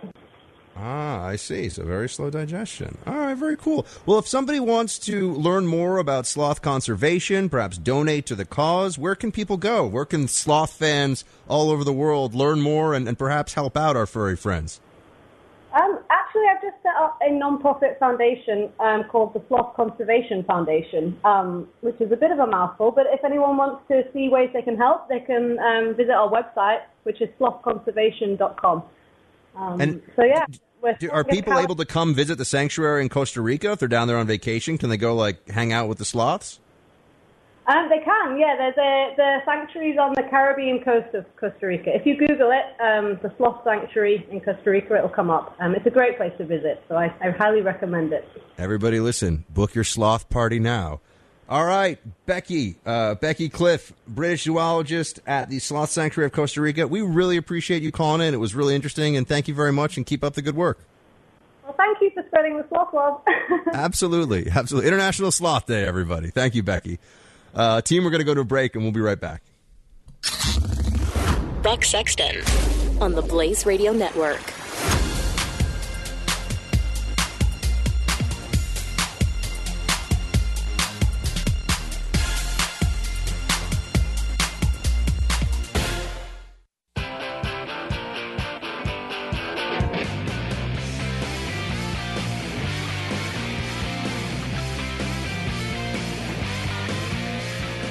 This is the Buck Sexton Show.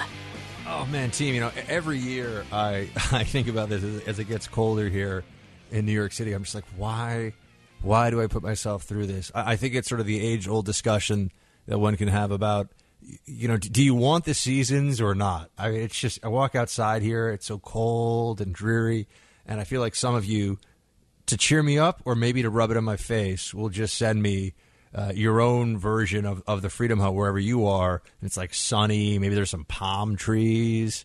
You're drinking caipirinhas by your pool in your house that has got like space and multiple bedrooms or something. I mean, unlike here in New York City where I've had to turn my closet into living space. I've also now expanded part of my living space into a closet. Like you just sort of go back and forth and try to find. It's like like a Tetris game, trying to just move around all the different pieces of my tiny apartment. And you have the cold weather now. And this is what, as a New Yorker, you really need Christmas, right? You need that period of the holidays, and that's where we are now. You need that period where you have something to look forward to, and there's holiday parties, and there's a lot that's going on that is meant to cheer you up, and good stuff. And yet, I'll be honest with you also, whenever I have to get somewhere for work now or going to Midtown, It is a constant pain dealing with the unbelievable traffic. So this is the thing. It's this time of year where the streets are jammed. And those of you who don't know what I'm talking about, when a New York City street is packed, it means that you can't get around anyone. You can't walk anywhere on the street. It is absolutely shut down in terms of, not shut down, but it's like almost impassable. You've got so many people that are trying to get through, and you want to be nice to everybody, but not everyone's being nice to you. You know, you got all these tourists, and I want tourists to come to New York and be like, oh, I love New York, it's great. But they've got to, one, watch where they're walking, and two, walk a little faster. I know that's a very New York thing for me to say, but I feel like it needs to be said. You guys got to speed it up just a little bit. All right, a little faster. Yeah, move or step to the side. Think of the sidewalk as like a highway for your feet. You are moving or you are off to the side. You're not sort of standing in the middle. Oh, look at the top of the buildings. Oh gosh, look at that. There's the sky in New York. Who knew? So I deal with this as best I can. But the traffic in Midtown is absolutely insane. The stuff that you have to deal with to sort of get around the city. You know, increasingly you find yourself just thinking, I don't know how anybody deals with it. I don't know how anybody does it. It is so, it can be so frustrating trying to get around. Anyway, I'm just giving you sort of my sense of what it's like to be in New York. Here we are, mid-December-ish, and we are trying to, get all excited. It's holiday. And the holiday is great.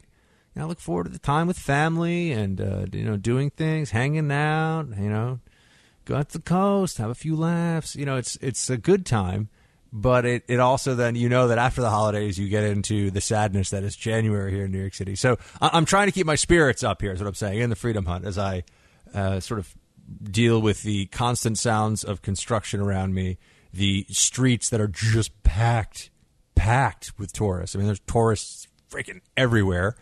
And getting around the city is impossible. Everyone wants to go see the giant tree. And I know that, I'm starting to sound like Ebenezer Scrooge here, like bah humbug. But, once you've seen the big tree, I feel like you've seen it, if you've never seen it, I understand. You want to see a very big tree. And it's a thing that people like to crowd in and see this tree. But for me, I can't get as excited about some of those trees. I like the tree I have with my family. That's always very nice. My mom and dad do a beautiful job, and we all gather as a family. I mooch off of their tree. I never have a tree. Although, John, I don't know. You can tell me. Maybe this year I'll get one of those. Is it a better thing to get one of those little tiny trees that goes into a pot, or is that kind of depressing? Do you get a little tree? It's like a bonsai tree, but a Christmas tree. And yeah, maybe like a sapling. I'll have a sapling Christmas tree in my studio apartment because that's about proportionate, right? Like a normal person's house has a normal tree. My apartment, it could be a sapling. So, one day it'll be a big, nice, robust Christmas tree. But for right now, it is definitely not that, or I cannot have that because it would be way too big. And also this year, I'm just going to come out and say it. I've talked to at least my siblings about this. We're all adults. We're all of a certain age, and we don't do gifts for each other anymore, which I know sounds so bah humbug. I am sounding so bah humbug. Christmas is great, guys. I love Christmas, holiday cheer. We're gonna have to start playing some Christmas music on the Bucks. Can we do that? Can we find in our archives some or in our stuff, John, that we can use? I want to find some Christmassy music so I don't, because otherwise I'm just gonna sound like the Grinch over here. But yeah, for my siblings and I, at least, we don't give each other presents because we've realized that it's like a hassle and it's stressful and we don't really need presents. For kids, totally presents. If there were youngins in the Sexton family, if one of my siblings had a kid, there was a new generation, we would spoil them rotten with presents. But once you're in your 30s, which pretty much the whole Sexton crew is roughly in the 30s range, I'm not sure we need to give each other yet another LL Bean fleece or something. There's only so many we can stack up in our closets before we're like, you know what? An LL Bean is lovely. I swear I'm going to have more holiday cheer for you guys later on. I'm going to, as we get closer to Christmas, I'm going to start, we'll do a little history of Christmas, and we'll talk about St. Nick and Yuletide cheer. But just today is a gray, brutal day in New York City, and it's cold, and everyone's trampling over each other to get presents and in Midtown. And I'm trying to get into the holiday spirit. You guys all can help me. Send me some messages. Facebook.com/Buck Sexton. And, okay, team, we'll be right back. The Buck Sexton Show. Only on the Blaze Radio Network.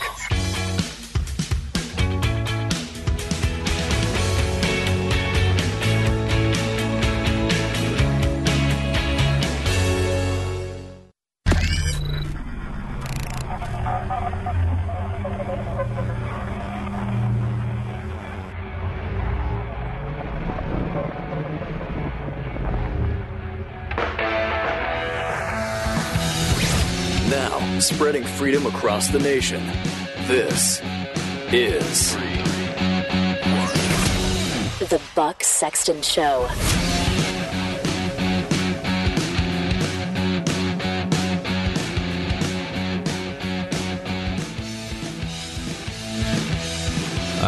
Team Buck, welcome back to the Freedom Hut. It is time for a Buck Brief. You are entering the Blaze Threat Ops Center. This is a secure space. All outside comms are down. Prepare to receive the Buck Brief. In the dark days immediately following 9/11, the Central Intelligence Agency turned to Dr. James Mitchell to help craft an interrogation program designed to elicit intelligence from top al-Qaeda leaders and terror suspects who had just been taken off the field of battle. A civilian contractor who had spent years training U.S. military members to resist interrogation should they be captured. Mitchell, aware of the urgent need to prevent impending catastrophic attacks, worked with the CIA to implement enhanced interrogation techniques, which included waterboarding. We are now joined by Dr. James Mitchell, the author of Enhanced Interrogation, Inside the Minds and Motives of the Islamic Terrorists Trying to Destroy America. Dr. Mitchell, thank you very much for joining us. Oh, thank you very much for having me on. So I don't know if you know this or not. I was actually a CIA CTC analyst, so a lot of this is near and dear to my heart, this debate, this discussion in a lot of ways. I wanted to first ask you about some of the parts of your book that have gotten the most attention, at least from those who are willing to actually read the book and get into the information and the message, is what it was like to go eye to eye with terrorists like KSM, Khalid Sheikh Mohammed, Abu Zubaydah, some of the worst of al-Qaeda. What was that like for you? Well, it was an emotional roller coaster. As you know from working in the agency, there's moments of crisis, and we're struggling because we have credible evidence that there's credible intelligence that they're trying to pull off another catastrophic attack, maybe involving some kind of a nuclear weapon. Here he is. He's got the information. He doesn't want to give it up, and we're struggling to get it out of him. So in the beginning, it's, like I said, it's an emotional roller coaster. There's ups and downs, and it's difficult. One of the passages of your book that I read was about how KSM said that he was surprised at the U.S.'s response, that he was expecting a sort of law enforcement approach, and in essence, he was expecting the U.S. to just take 9/11 on the chin and not do too much in response. Can you tell us a bit about that? Yes. Well, Dr. Jessen, the other interrogator that was doing it, we were asking him, what were you thinking? Because, it seemed like an incredibly stupid thing to do. And he said, well, frankly, I didn't think the towers would collapse. He said that we had tried to decapitate your government. We wanted to hit your center of military leadership. We wanted to hit your center of political leadership in the Capitol, and we wanted to hit your center of finance, but we didn't believe those towers would come down. And what we fully expected is that President Bush would do what other presidents have done, fire a few missiles or treat it like a law enforcement issue, and they would have time, because the Taliban wouldn't extradite them, to get off the second wave attacks, the other catastrophic attacks they had planned with aircraft for Los Angeles and Seattle. And he said, he looked at us and he goes, how was I supposed to know that cowboy George Bush would say he wanted us dead or alive and launch this vicious, ferocious attack? He seemed befuddled by it. So I think this is something that the public has lost sight of now when we talk about terrorism and the response to 9/11 and the war on terrorism. I know people won't even call it that these days, but there were other plots. I mean, you were told by the people creating these plots, constructing them, there were other major plots against the U.S. homeland that were in motion even after 9/11. He had people on the ground inside the United States. He had a group of Thuhambali, who was the Bali bomber. Who he had people in Australia training to fly aircrafts into buildings, just like the ones that had just happened. He had a number of catastrophic attacks planned, and like attacks often do, as we rolled those people up, they fell like dominoes. And now the people who are feeling safe on our side, the ones who really don't like to see the way the sausage is made, are trying to distance themselves by saying this huge catastrophic attack he had planned wasn't really as bad as it sounds. But he fully intended to crash planes into the library tower, a library building in Los Angeles, into a bank building in Seattle, and into the Sears Tower in Chicago. Now, I know there's also a sequence in the book where you discuss with Khalid Sheikh Mohammed his personal beheading of Wall Street Journal reporter Daniel Pearl, and he didn't bat an eye when talking about it, seemed proud of it. Were there multiple instances when you were dealing with these high-level al-Qaeda detainees in this enhanced interrogation program where you felt like you would just come across somebody who had chosen evil or who was an evil human being? Well, the way I would characterize him is he's really a comic book supervillain. He's a comic book supervillain. He can be the devil and he can be a diva. And what happened is he just preened and bragged and stood up and showed us what he had done. And when the other interrogator asked him, was it different?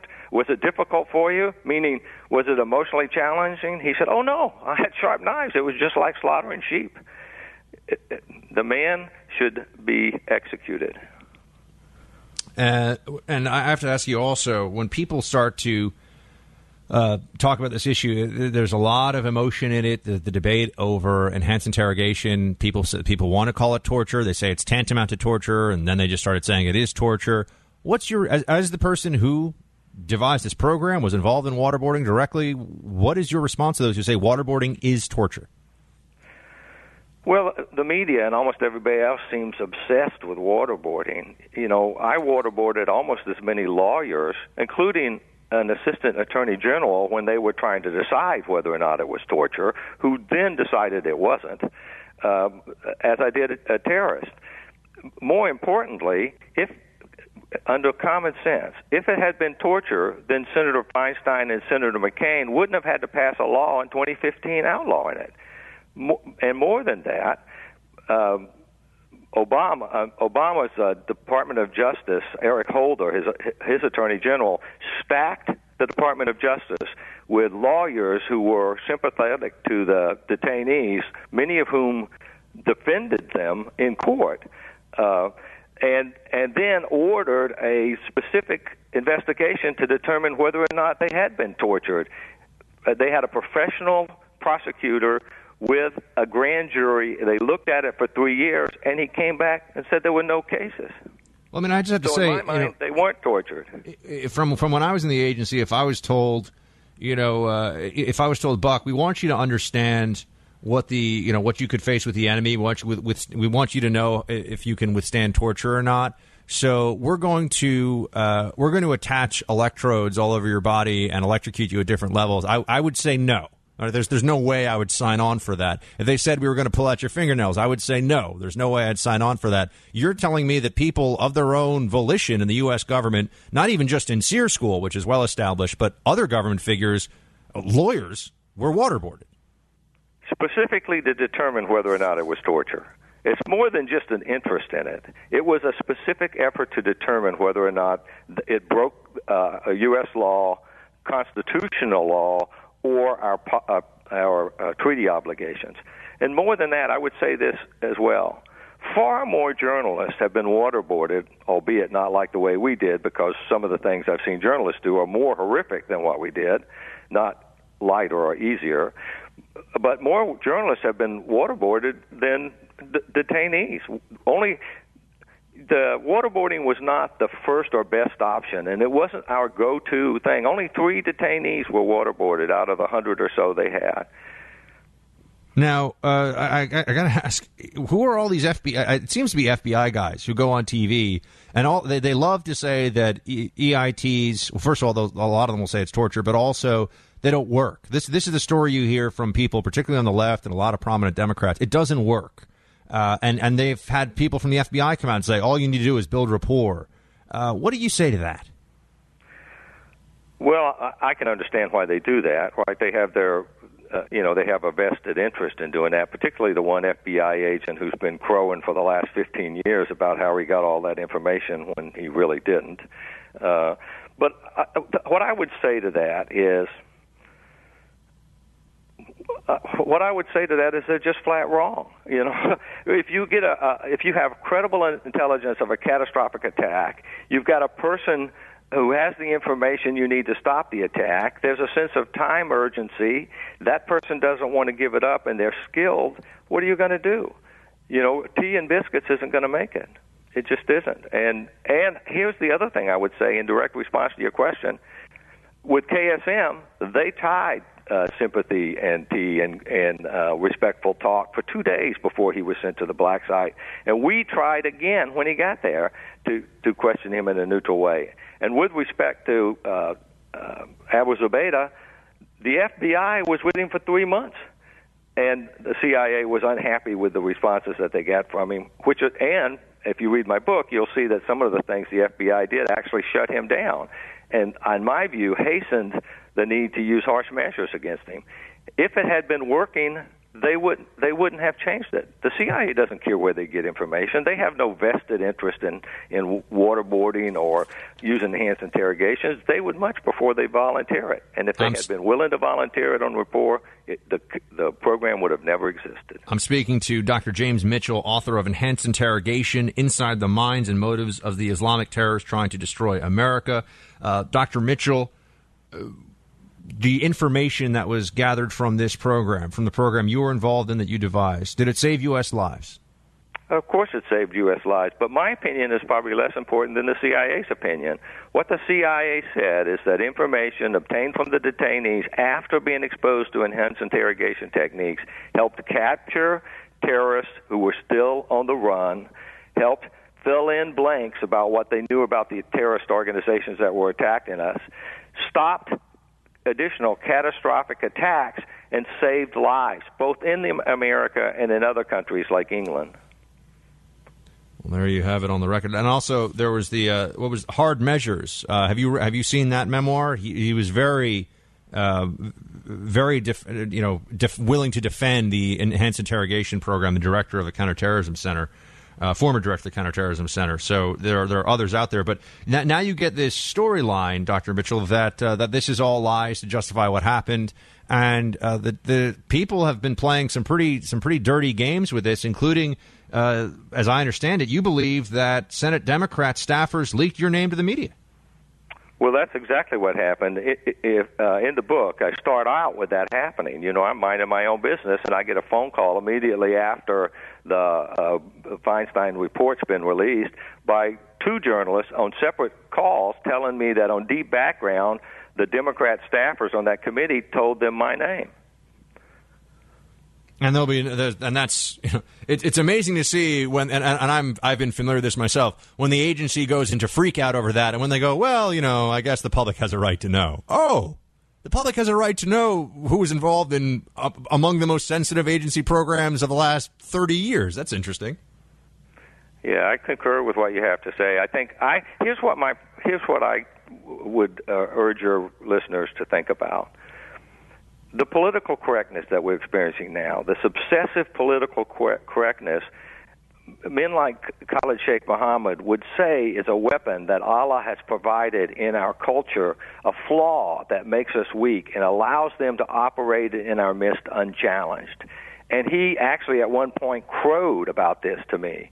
He said, the people will turn against you, your government will turn against you, the media will turn against you, and essentially, that's what happened. If Donald Trump, I was actually asked this when I was on CNN a week ago, and they were talking to me about the new CIA director, and they said one of their big fears is that Donald Trump has said that he would reinstate waterboarding, and therefore Pompeo, as director of CIA, or whomever within the IC, I assume it would be on the agency side, but who knows, might bring it back, assuming that there was it was considered to be necessary to try to break up a plot. My response was, well, I just don't think that'll happen. Not as a judgment on the morality or even the efficacy of the program, but just because people realize that, well, if you're the one who does it, as you know better than anyone, Dr. Mitchell, you may be the one left hanging out to dry. That's true. Let me tell you what I would say to those people. Because there are people in our government who say harsh interrogation techniques, skip waterboarding, because I never thought it was the first or best thing that we should do, right? But there are people in our government who say harsh interrogation techniques, coercive force of any sort, should always be illegal. But if there's another catastrophic threat of, say, a nuclear device in a city, then we would expect our interrogators to do what it took and then stand up and go on trial. And if they maybe save some lives, we could take that into account when we sentence them.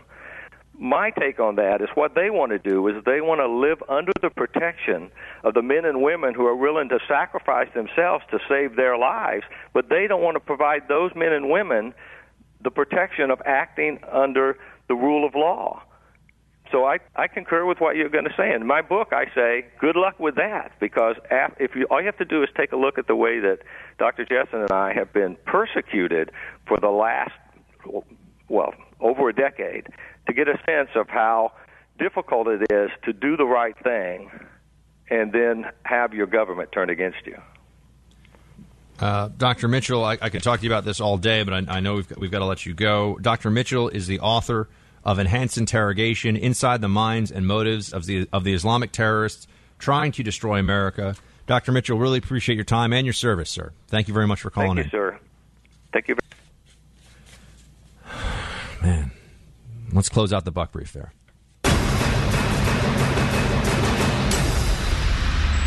You are leaving a secure space. Cell phones may be turned on. Disavow all knowledge of this meeting. Remember to protect sources and methods.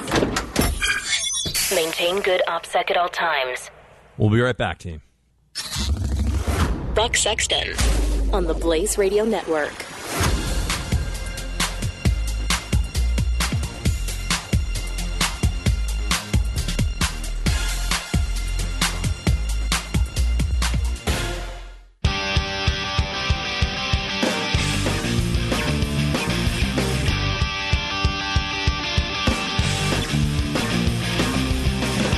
Buck Sexton, the Blaze Radio Network. Tim, we got some calls up. David in Arizona, another Arizona call. What's up, buddy? Hey, Buck. It's I can't believe I'm following the doctor there. I've followed those guys and honored them, at least for me, and what they did. I mean, they've been so, I don't know, lambasted in the media and everywhere else. Yeah, I mean, I didn't even get into it. He and his family received death threats. He's on an ISIS threat list. I mean, it's been terrible. Yeah. All right, here's my movie quote for you. Okay, hard turn to a movie quote. Whoa. Okay, go ahead. Yeah. Not bad for a poodle shooter and a makeshift silencer. Not bad for a poodle shooter and a makeshift silencer. You got me. What is it? Shooter.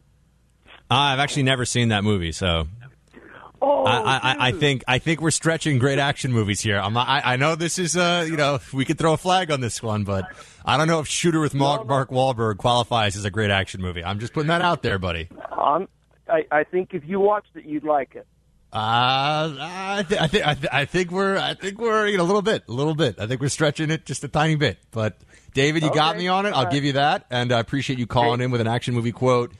Shields high, my friend. Let's talk again soon. Give me a ring. Yeah, Ty. Ty? You're going to be my great movie ombudsman. No, not buying it. No, Shooter. No, it has to either be a cult classic that's been on basic cable a bunch of times, or a blockbuster. That's neither. Yeah, I can't disagree with you on that one. I've never seen Shooter. So of course I'm not going to. I haven't seen every action movie. If you go in the action movie section if you go on Netflix, there's so many of them that you've never heard of and that are terrible. It's a genre that people feel like you can kind of enough guns, explosions, and couple of attractive ladies, and you've got yourself an action movie. It is what it is.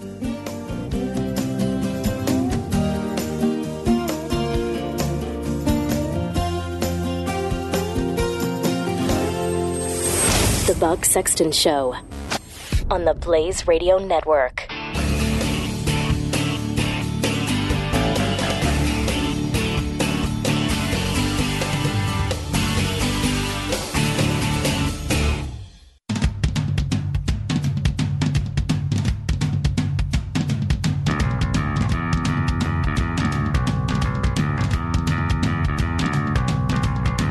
The Buck Sexton Show.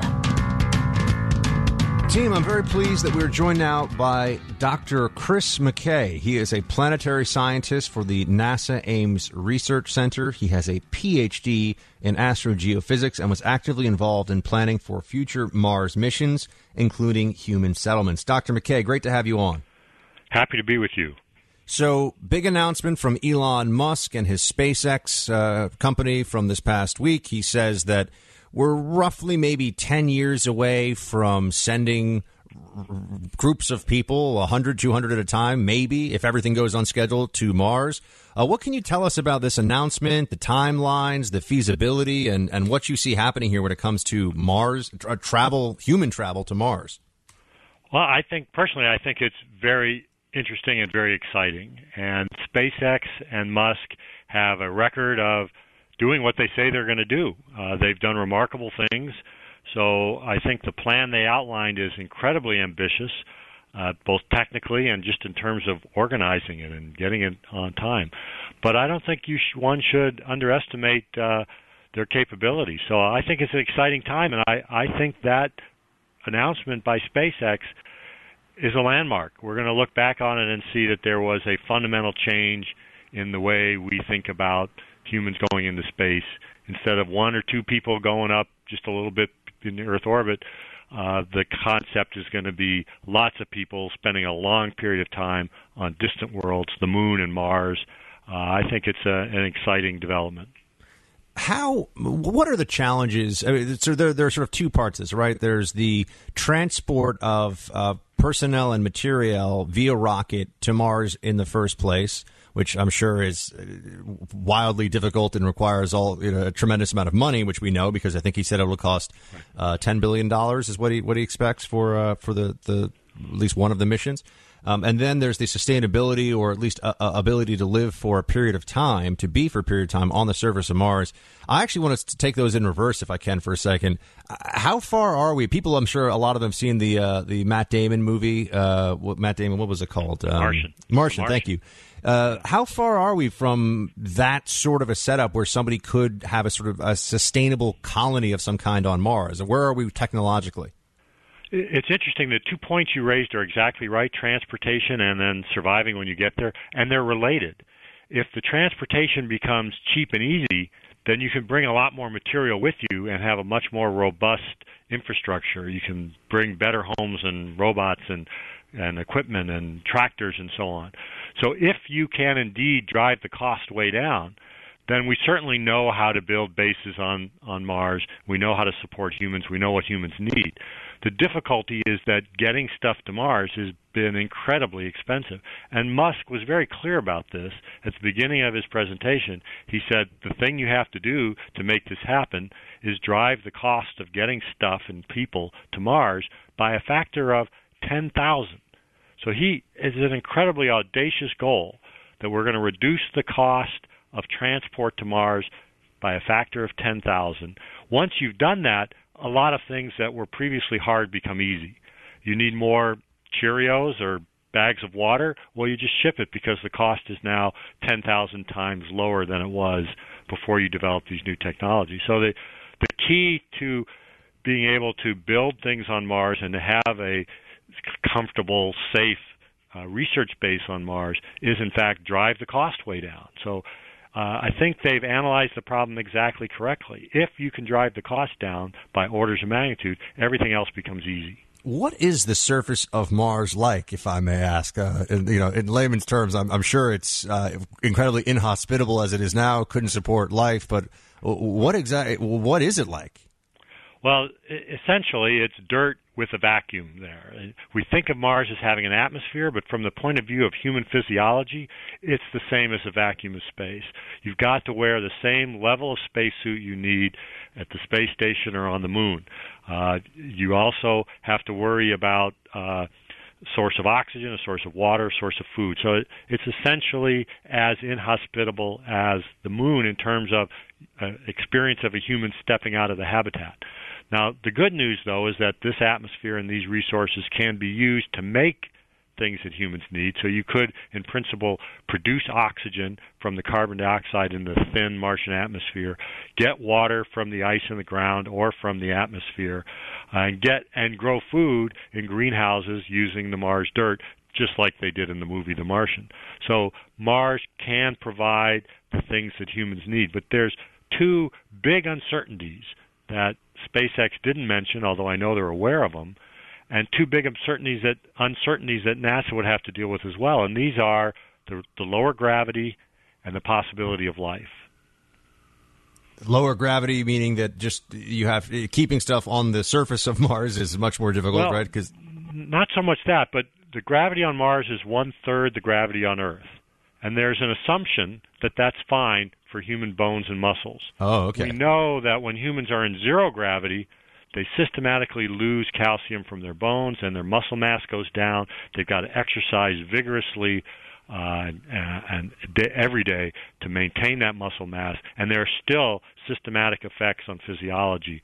The longest we've had a U.S. astronaut in space is 1 year, and we're learning how to cope with it, but it's a problem. If 1/3 gravity, if Mars gravity is like one gravity, it's like being on Earth from a human physiology point of view, okay, that's sweet, that's easy, that's fine. If it's more like zero gravity, that's a real problem. In fact, I think that's a showstopper. It means that these visions are not possible because there's nothing we can do to change the gravity on Mars. But in internal facilities, they can control that, though, right? So, or no? No, we cannot. They can't. On your way to Mars, you can control the gravity because you can spin your whole spacecraft, and you can get artificial gravity in space, spinning the spacecraft. But you can't spin a Mars base. On the surface of Mars, you're going to just have to accept the 1/3 gravity.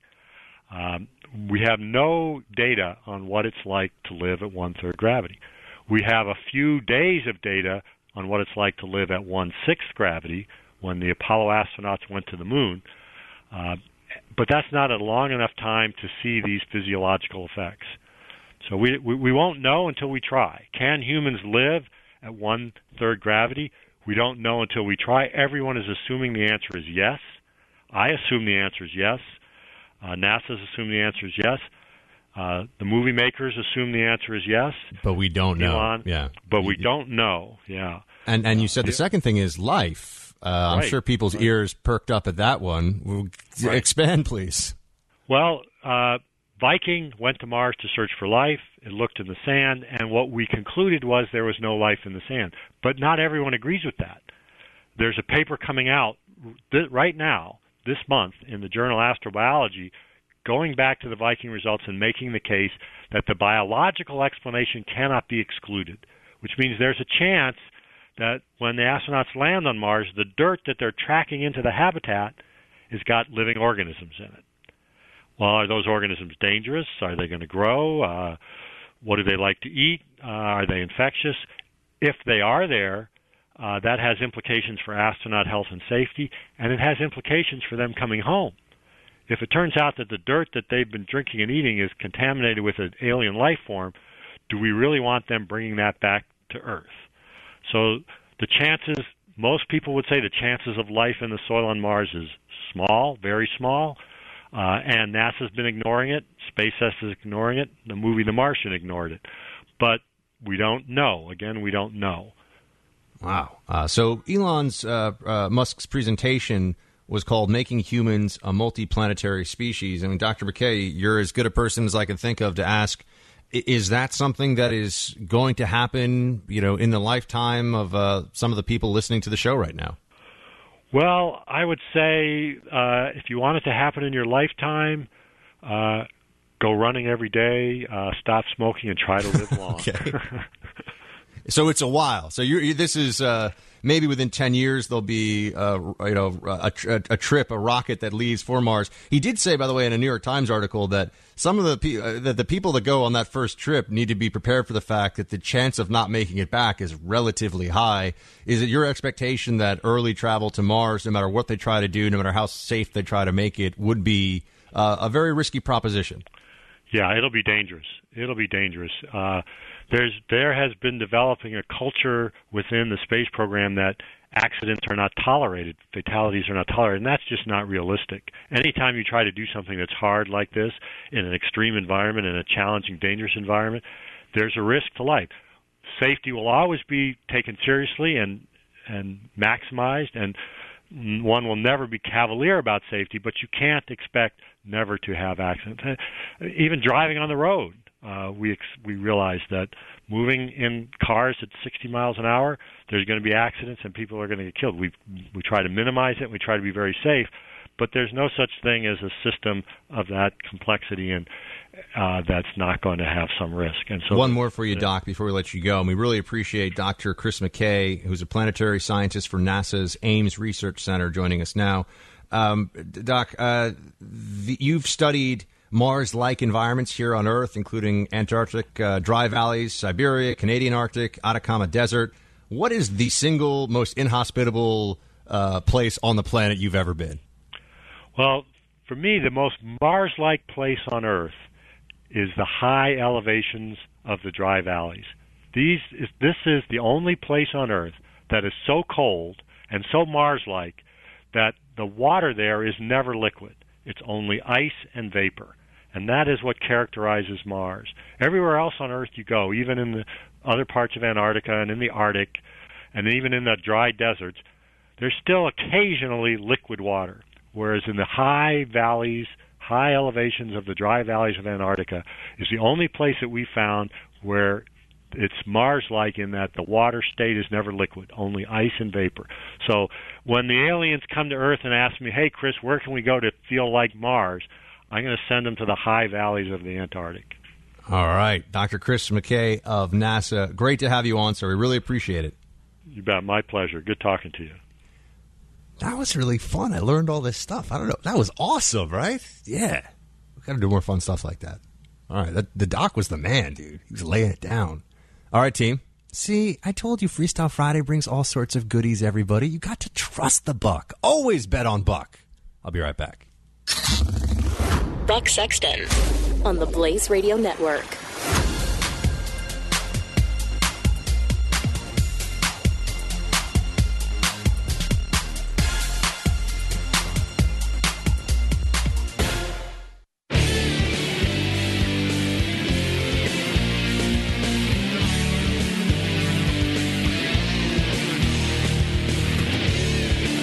This is the Buck Sexton Show. It's fascinating, when you get to ask questions of somebody who has an expertise in an area that's of just such high intellectual interest, right? It's interplanetary travel, and to ask. I mean, I just don't, space. I don't know much about it other than what I see in the movies. Very few of us really study it in any meaningful way. And here we have projects that are getting going that will. Look, they will be able to get to Mars. There will be manned missions to Mars with people that I suppose will be trying to set up a colony there. And, it's just it's not a brave new world. It's a brave new planet. It's going to be a whole new situation if they try to get that going. It'll be really fascinating. It'll take a long, as he said, to, take care of yourself. If you want to be around for it, it's going to take quite a while before this is a commonplace thing, and the travel is more feasible and everything else. But still, it's amazing. And to hear a scientist from NASA with a PhD in astrogeophysics telling you that there could still be life under the soil in Mars, that's very interesting. What would that kind of tell us? I will say that the movie that was the sort of precursor. What was the precursor to the Alien movie called? There's Alien, Aliens, and then they made a precursor to it. That sort of had to do with the origins of life. Do you know what I'm talking about? I think Michael Fassbender was in it, and Yeah, it's Prometheus. Prometheus, I remember now. Based on the Greek myth about Prometheus, who gave fire to mankind and then was tied up to a rock and had his I think it was like his liver or his innards or something eaten out by eagles all the time. It's a rough way to go, by the way. To perpetually eaten by a bird, it's not what you want. That's not cool. But he gave human beings fire, and so the gods punished him forever. That's Prometheus. Prometheus, the movie, was not good. It was really bad, actually, which was disappointing because it was supposed to be and it took. I think about it because it took on the whole notion of how life on Earth started. And spoiler alert, there's like a race of aliens who are like not nice who started Earth, and then they're going to destroy it. I think I wasn't even clear on what the movie was trying to say. I watched it and I was like, huh? But anyway, I'm still waiting for him to clone dinosaurs. Speaking of science fiction that I really like. Michael Crichton, may he rest in peace. The guy who first really got me interested in reading for fun. But anyway, I was so cool to have the doc on. I'm going to try to get more. I like getting experts on things like that are kind of outside of our general wheelhouse here in the Freedom Hut to come on. So we'll keep high five to producer Amy for setting that up for us. So, we're going to try to have more of that going on because honestly, I could have spent an hour with you on the radio today talking about the polls. Oh, look at this poll. Look at that poll. I'll leave that to boring cable news networks. That's not how we roll in the Hut. We have more fun here. We have more knowledge here. We take care of business. So with that said, next week we'll do a Facebook Live, by the way. I can't do it today because I got some stuff to run to. But we'll do some of that next week. And I'll be in the Hut every day except for Friday. I'm out next week.